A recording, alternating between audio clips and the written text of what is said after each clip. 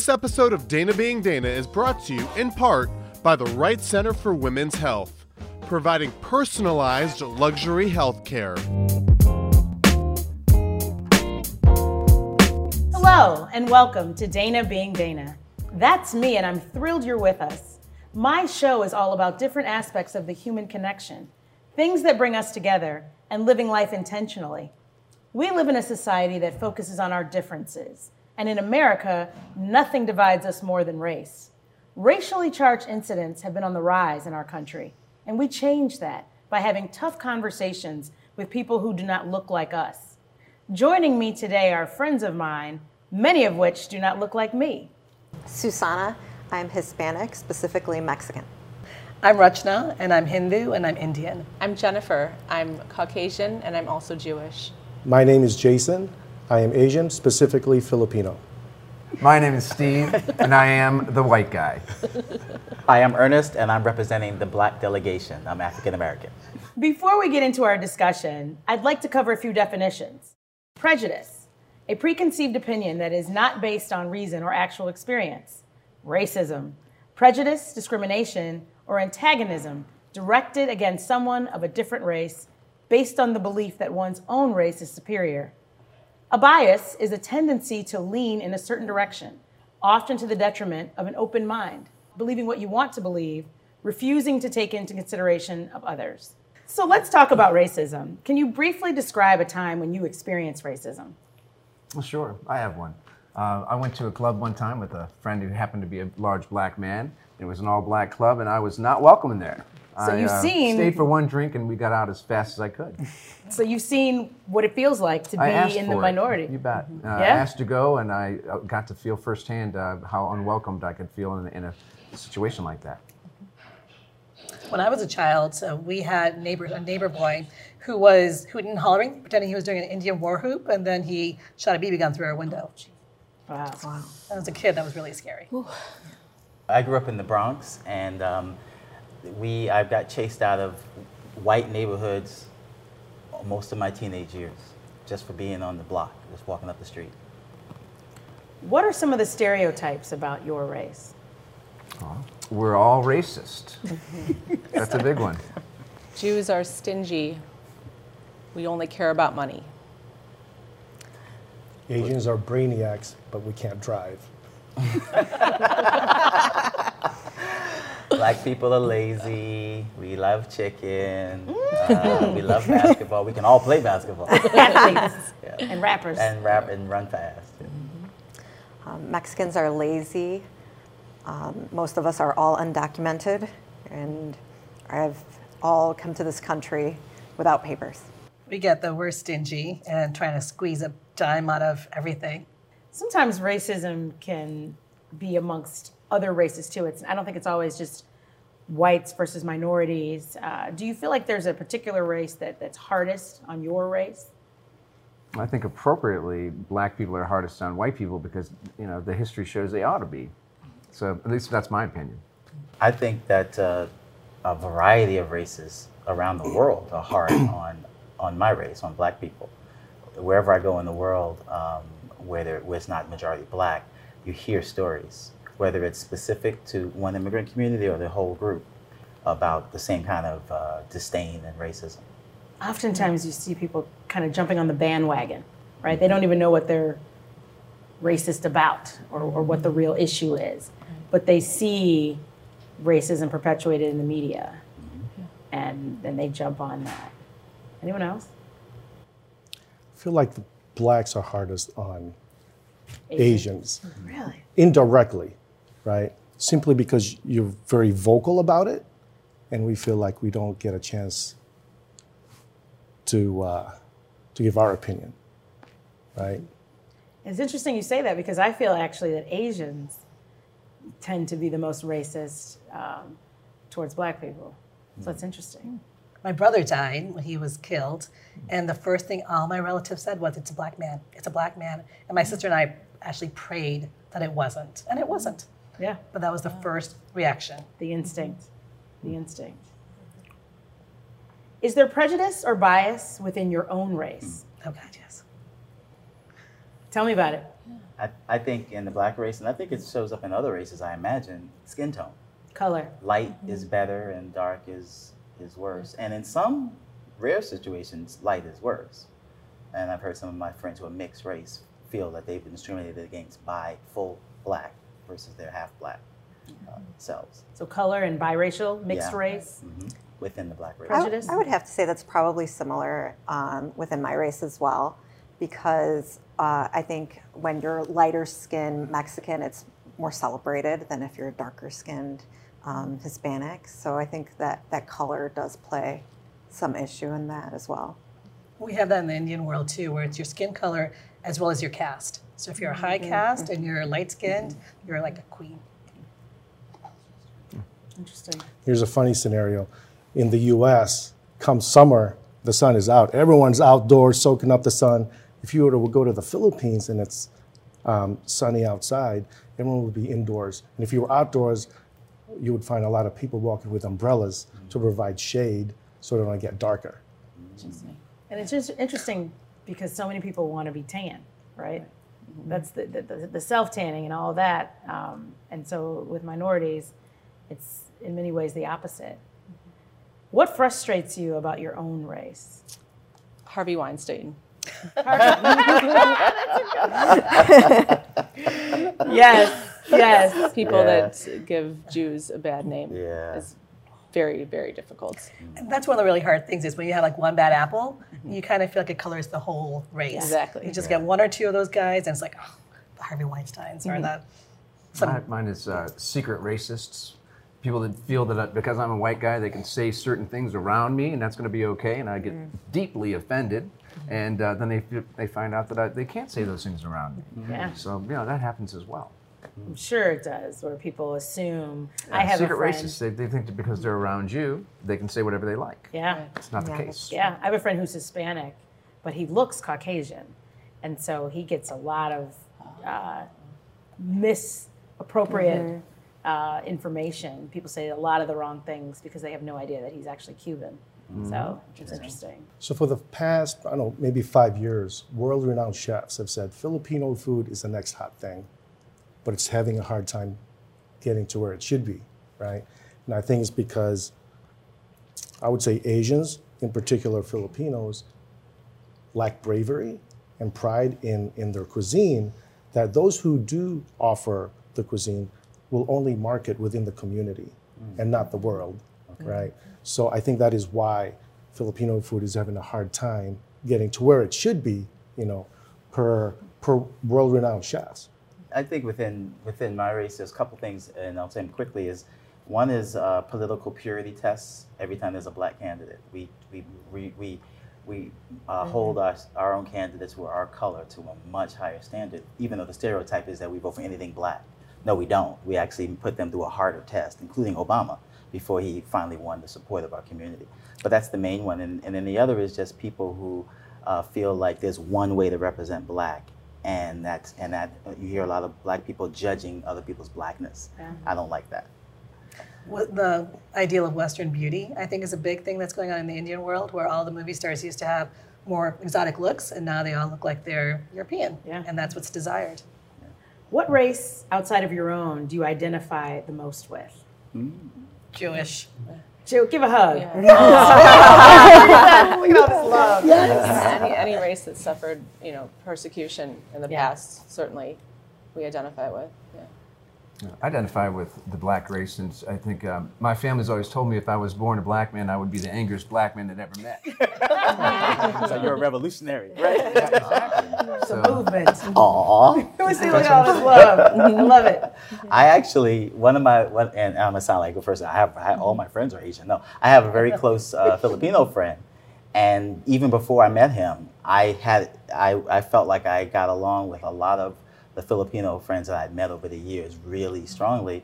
And so even within the Asian race, there's Filipino, and then there's some Hispanic groups, particularly Puerto Rican and Dominican, who I really find that I have a real affinity to. Filipino, Dominican, and Puerto Rican. I had a hard time with this question. I had to think about it. At least for me at this stage of my life, there's not a particular race that I'm more comfortable with. I see everyone as equal now. Good. You know, especially now at this stage of my life, I don't think one is better than the other. You know, so. Yeah. Of course, because then that would be racist.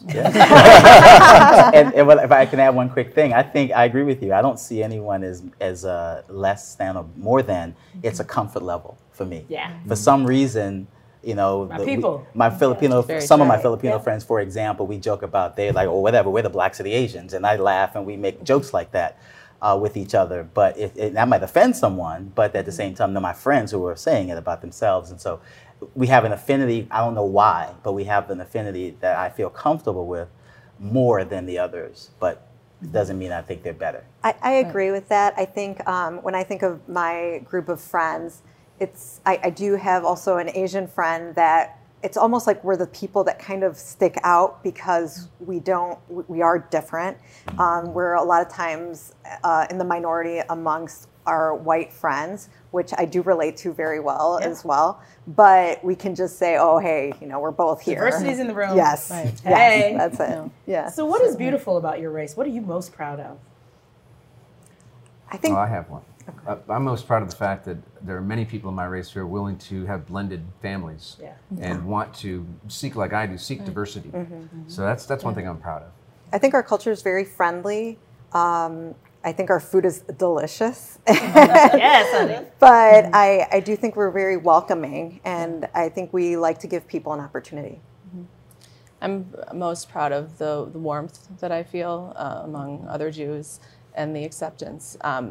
And I also just feel that we represent maybe 1% of the population, yet we've overcome so much, and we're very successful in a whole as a people, and we work really hard. I think the resilience of the Black community around the world, the Black diaspora they call it around the world, is amazing to me. When I think about people who literally got out of slavery and turned around and built whole rich cities, it's mind-boggling because I don't even know how to start a business, and I have 2 degrees, so it's just amazing. I love how the Indian community isn't a community, it's all family. Everyone's an auntie or an uncle. Everyone's a cousin, everyone's a brother or sister. It isn't, no one's a stranger. Yeah. So most of Asia is a third world country, right? If you would go to any part of Asia, you'd be fortunate to have a television in your home, right? Yet they are so happy with what they have. They find, they're able to find good things in just about anything. Yeah. Let's talk about the next generation, because we've got all these experts here. What can we do to solve the problem of race in America, in both small and big ways? I've been thinking about this a lot, and I feel like children are naturally just hardwired to be open and to be, accepting of other. I see it in my own children, to be embracing other races, other religions, other cultures. And I think the point is just keeping that, having them hold on to that, that sense of acceptance and openness. And that's. I would also have to say is keeping them strong, because they are going to be placed in situations that are going to be new to them, even if your family has values of everyone is equal. It's making sure that when they come home from school, when those questions arise, and empowering them to stand up for what is correct. And because there's peer pressure, they'll be falling into different situations that will be new to them. And it's just continuing to give them the strength and courage to stay true to themselves. Identifying the emotions that they have that are common emotions among all races. Right. I think one of the things that's important is to model that behavior yourself for your children and for the people in your community. If you're modeling that behavior yourself, it's a more powerful tool. I would say spreading love, teaching people to love themselves, teaching kids to love others, particularly those who don't look like them. So we're going to keep spreading love on Dana Being Dana when we come back.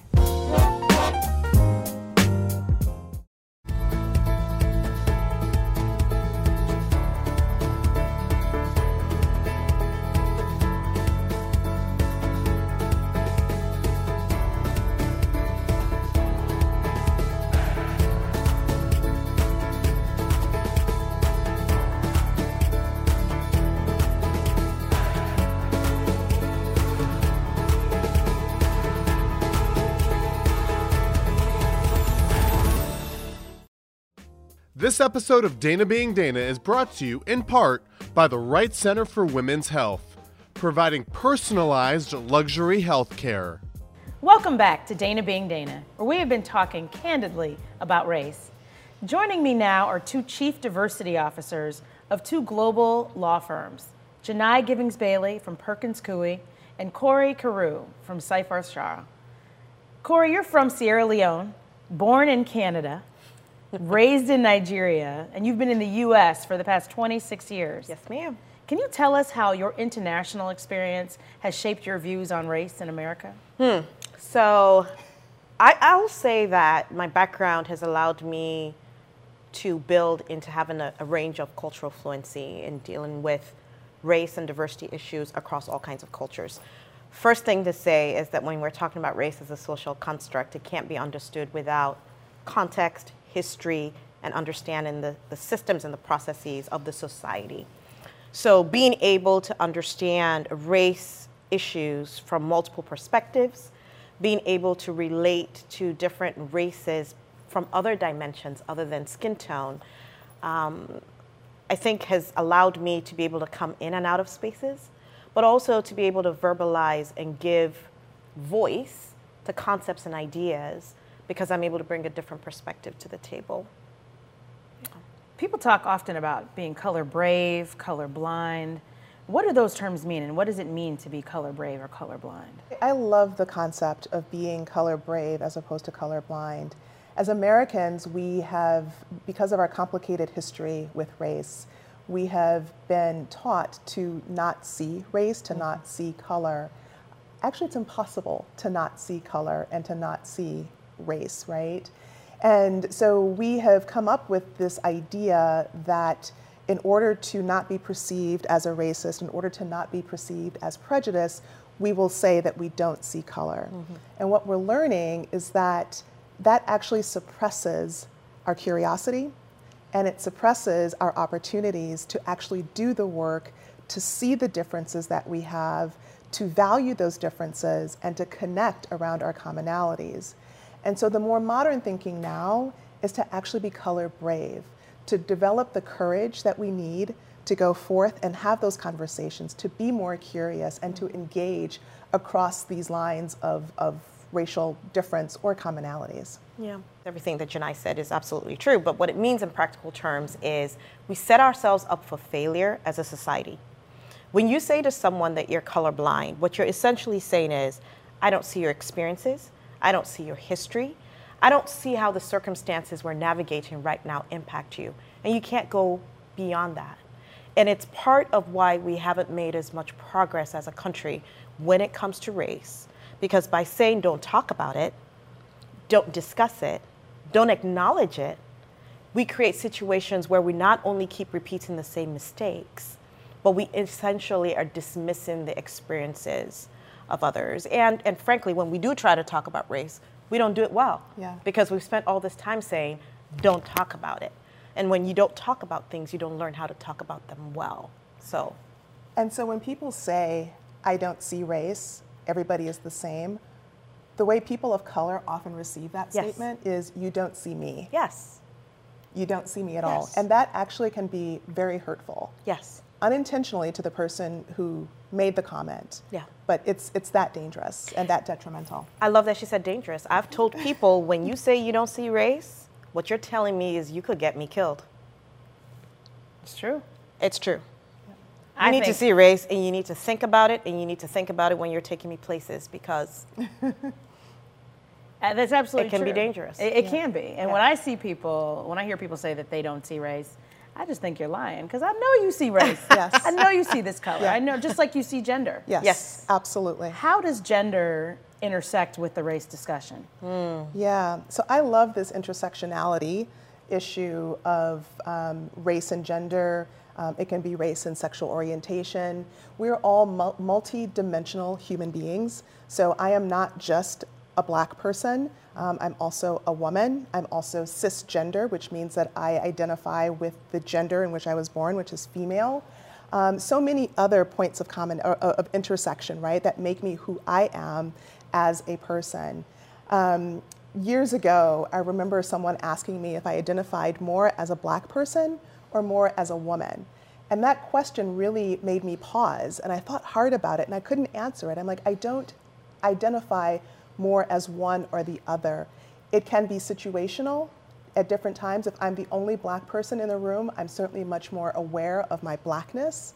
If I'm the only woman in the room with other people of color, I'm probably a bunch of men of color, I am probably more aware of my femininity, right? So it depends, but I don't think that we should ever put each other or ourselves into boxes or into situations where we have to choose one or the other. We are all multidimensional human beings.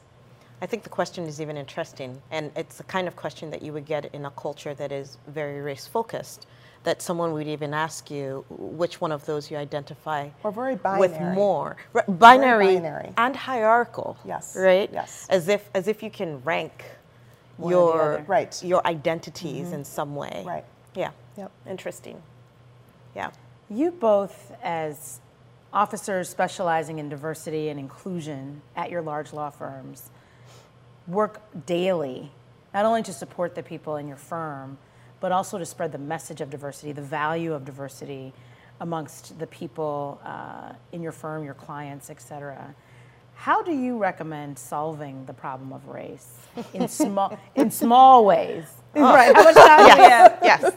Can we have a weekend retreat? There's so many tangible things that we can do in small ways. Yeah. You know, what do you tell the junior associate or the rainmaking partner who doesn't see, who's colorblind, or the client who's really passionate about race and wanting to get it right and diversity? You know, how do you suggest solving that problem? Two reactions. One, change is incremental and it takes time. And we are asking people to think about opinions that they've held about different races their entire lives, to question that and to dismantle it and to start to learn a new set of behaviors around that. And so there's two approaches that have to be done simultaneously. One is an institutional awareness and change, and that means looking at our systems, our policies, our practices, the way we do things, and looking for where there may be unconscious biases in the way there, and where there may be racial prejudice built into those systems. So the other approach is focused on individuals. What can we as individuals do to effectuate change, both within our teams, within our communities, within our households? We are all empowered to effectuate that change. And like I said earlier, it's incremental. You have to take baby steps. I think the first most important step is to learn where your biases lie. And we're talking about race in particular. So are there races in which you have a particular bias, conscious or unconscious, and learn about that, and then seek to learn more about those races with which you feel that you need to do the work. There's a great resource that's available online called the Implicit Association Test. It's a free test that's online, and I always encourage people to start there. And then after that, there's so much learning. There's so many books. There's so many podcasts. There's so many TED Talks. Part of what we've done as a culture is we've chipped around the edges, right? But when we first started talking, you asked me about this international background, and in the context and the history of a society and how they interact with race is what helps define the situation. It's why race in Brazil is going to be different than here. It's why race in Haiti is not the same as here. It's why me growing up in Nigeria, in a country where I was represented at every level, even though I understood I was Black, and even though we had people who were not Black, has a different experience. And in the United States, you cannot discuss race and the problem of race without discussing power and the systemic, structural, and cultural nature of it. And so, if we are to really solve the problem of racism, in addition to being color brave, and part of being color brave is to really dig into where it's showing up and how the system itself holds it up. And we have to acknowledge that. And so all the training and all the personal and individual action only can work in intersection with addressing the system that holds the problem up. And you can't talk about race in America without talking about power and economics And other oppression. things. And oppression. Yeah, yep, and racial trauma. The trauma that people of color in this country have faced as a result of being a person of color, especially Black people or African American people in this country. One of the things that we have not done well as Americans is that we have not talked about race. We've been taught to be colorblind. Yes. We've been taught to not talk about these issues. And what we are realizing now is that we have done a great disservice to ourselves in that approach. And we are beginning to now have these difficult conversations, these really powerful conversations.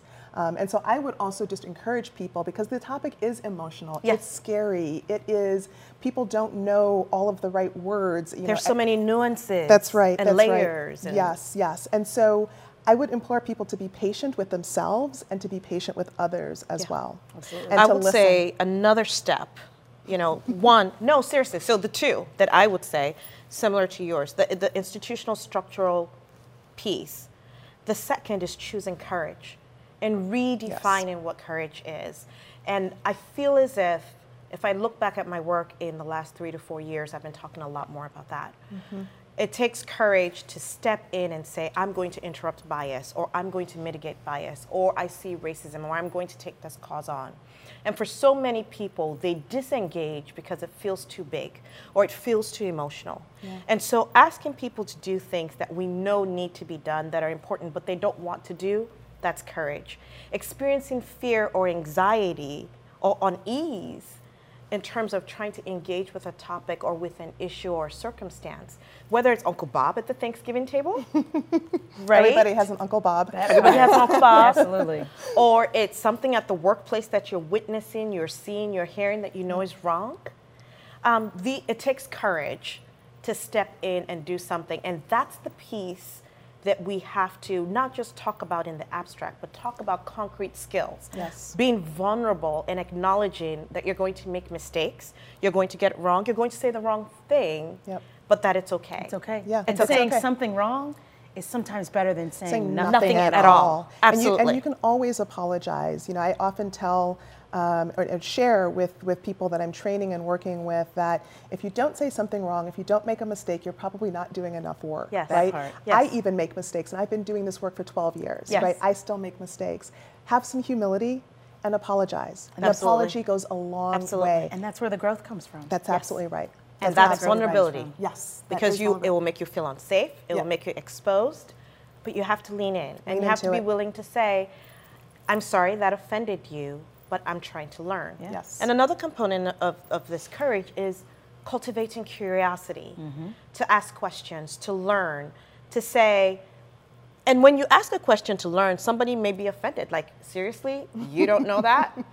Yeah. But you have to be Or- willing to say, or- I apologize, I'm trying to learn. That's right. I'm That's trying right. to learn. Right. And those are, By the same token, people on the other side have to be willing to teach. They have to Yeah. be willing Be to willing teach. to share. And and we have to, as the person who's trying to learn, as the one who is curious, you also have to give that person the space, because chances are they've been teaching and they're sharing a long time, their entire lives, and they're tired. They've been explaining. They're sick and tired. Yeah. And so they may not want to teach that day. And as the curious person, you have to give them that space. and that should be okay. Yeah. Yeah. Absolutely. Thank you so much for joining me. Thank you to all of my guests for joining me for such an important discussion that impacts us all. I believe that you have more in common with people who do not look like you than you think. It is only through conversation, compassion, and understanding that we can solve some of our country's problems around race. It is only through spreading love and not hate that we can heal our country for generations to come. Hopefully you have been entertained, if not encouraged or inspired. I do not promise to be an expert, nor do I have all the answers. I'm just Dana, being Dana. See you next time.